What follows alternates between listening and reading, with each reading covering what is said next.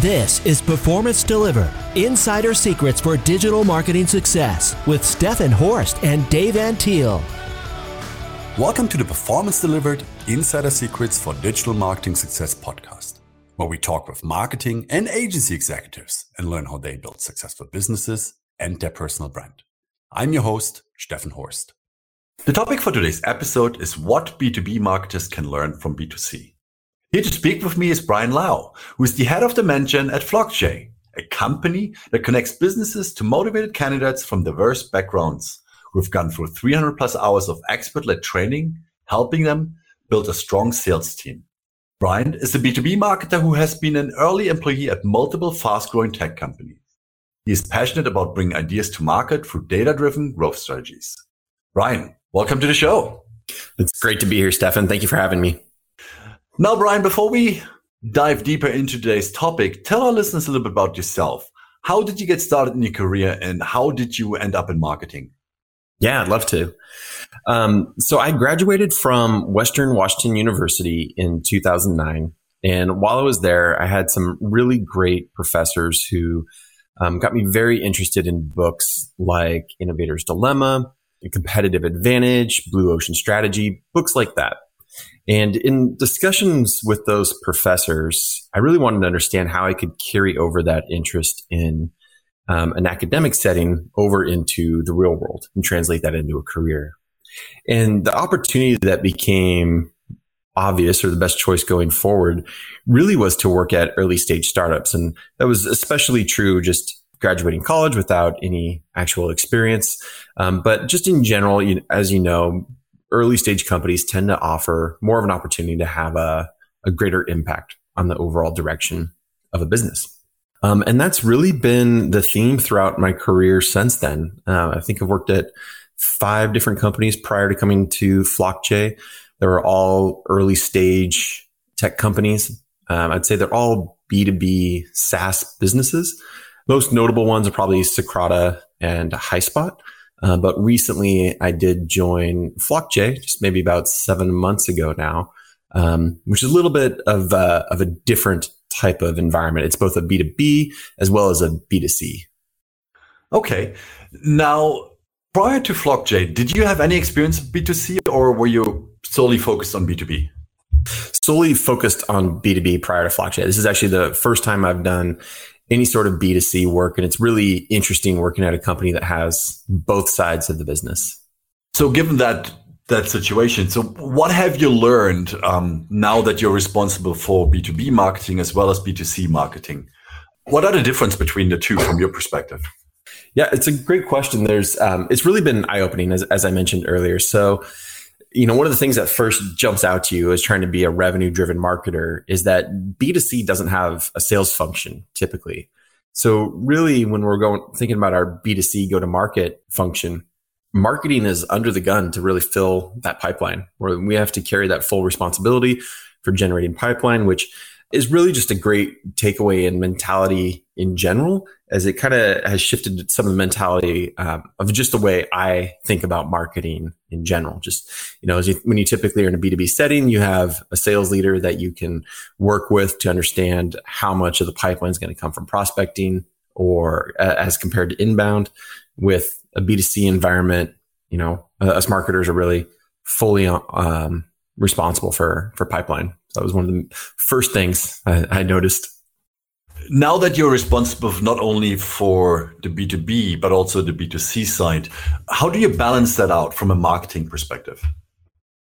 Yeah. So again, going back to kind of just a little bit about what FlockJ does. So we have this mission of empowering upward mobility through education and access. And historically, we've done that through retraining underserved communities for careers in tech sales. And it's through a 10-week program. The candidates go through over 300 hours of training and then get placed at leading tech companies to start their career in tech sales. So there's really 2 parts to the business there. There's the student acquisition of acquiring students to go through the training program. And then there's the B2B side where we actually work with a hiring partner network to get those students placed.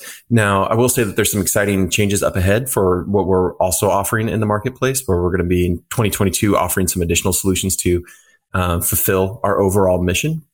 But with this existing business model that we have of acquiring students, which is our B2C side, and trying to also work with our hiring partners to make sure they have places to work once they graduate, you end up with this two-sided marketplace, and you really have to balance both sides of the business. And it's not only are you trying to hit a certain revenue number on one side of the business, you're also trying to make sure that demand on the other side matches at the same level. So it's very tricky to balance both sides. Yeah, I can imagine. Now, you joined FlogJ after the company, was already a little bit in the market.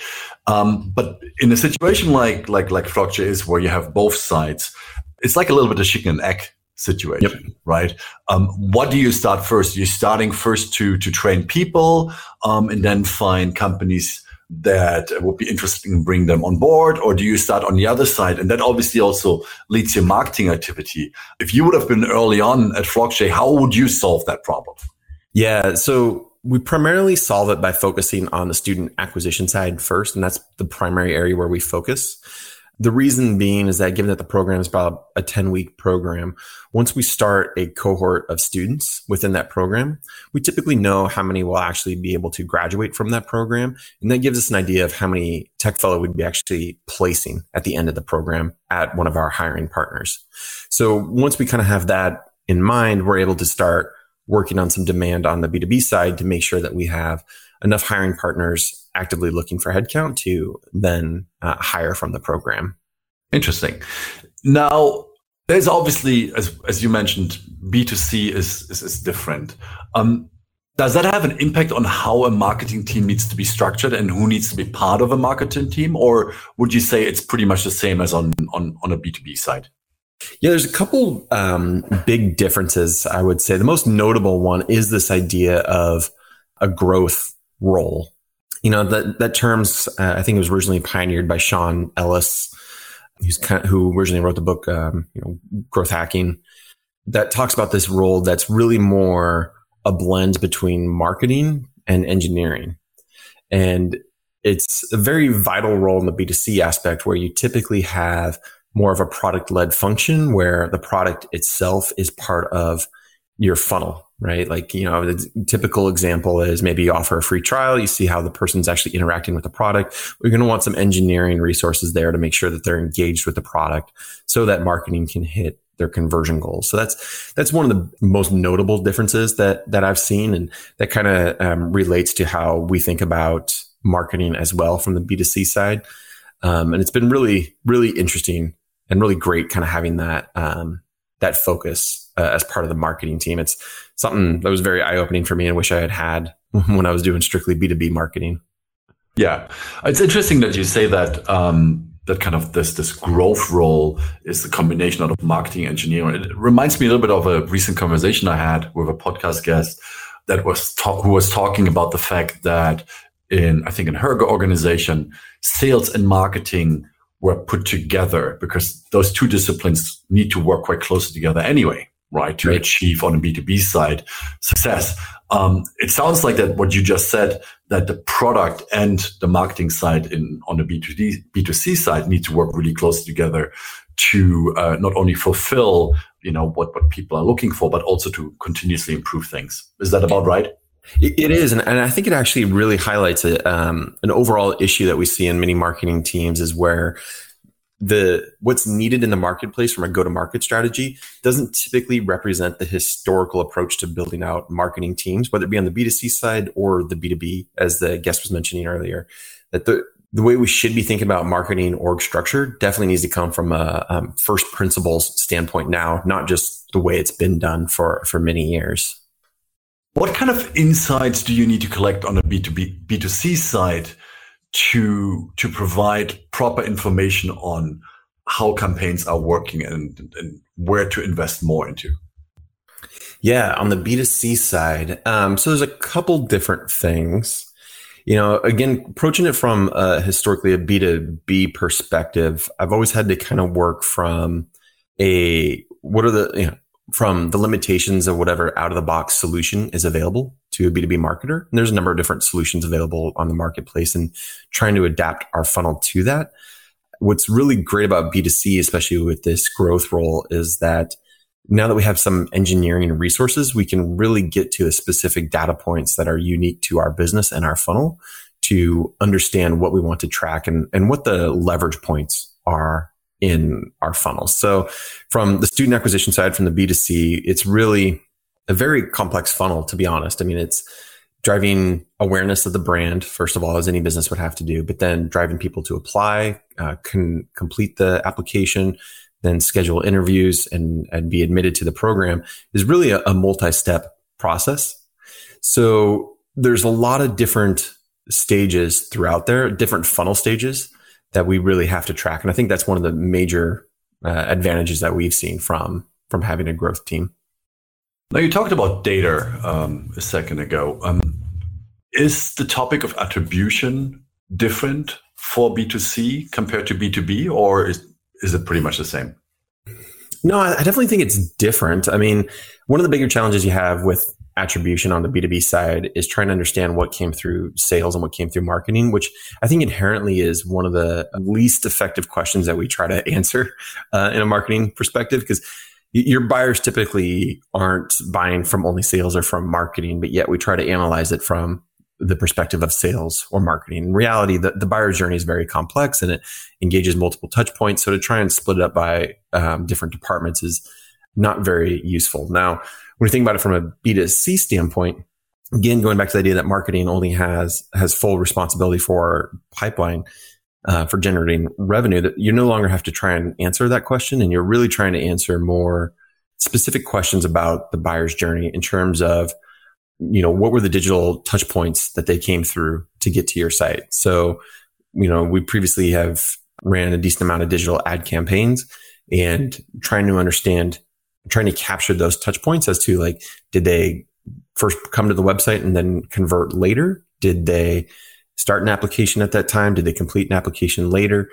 What are all those touch points throughout our unique funnel has created a far more challenging, far more unique attribution approach for us. So it's really been great having this growth role on the team, helping us capture this data. Yeah. Now, your title is head of demand gen. How important is brand marketing or brand advertising as part of your goal to achieve revenue from a B2C perspective? I absolutely love it. And I think it's absolutely critical. So when I think about brand marketing, I think about not only the designs and colors on your website, but what is the affinity that your buyer has towards your brand? What are the connotations associated with it? And understanding that impact on your funnel.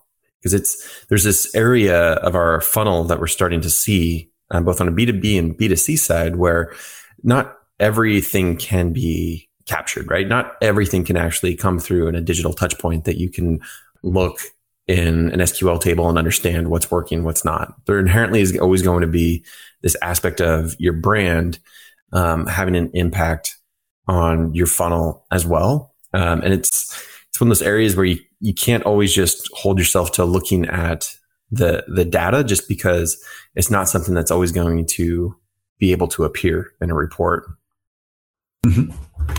Now, one issue I have quite often when it comes to B2B marketing is that things can take long from, first touch of a marketing activity to generating a lead, to becoming an opportunity, to becoming a sale. And what results from that is quite a slow feedback loop, right? It takes you quite a lot of time till you can feedback to marketing from a sales perspective that a bunch of leads that were, let's say, sent through last month didn't really make it that far. They weren't of high quality, basically. Right. How is that from a feedback loop perspective on the B2C side? Is that different? Is that quicker, even slower? Yeah. What's your thoughts on that?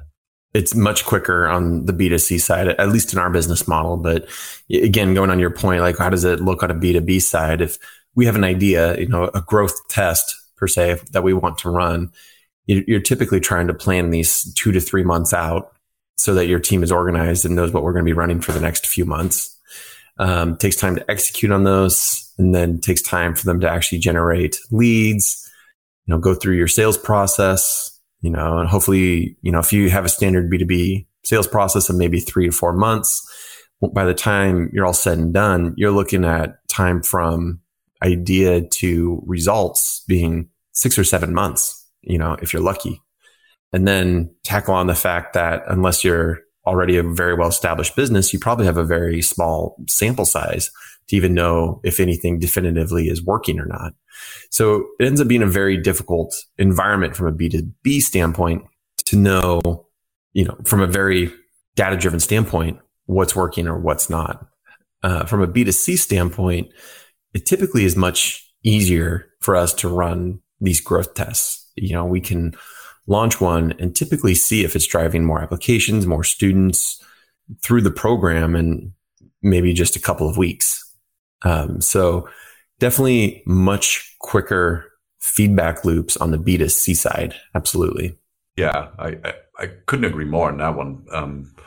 When you run A/B tests or you do conversion rate optimization, so you're kind of optimizing landing pages or a website in general, certain touch points there, you can run those tests in a much shorter period of time and can see the impact. When you try to do it on the B2B side, that's sometimes really hard to get the information in or back from sales to actually make adjustments on those elements that you want to test, basically.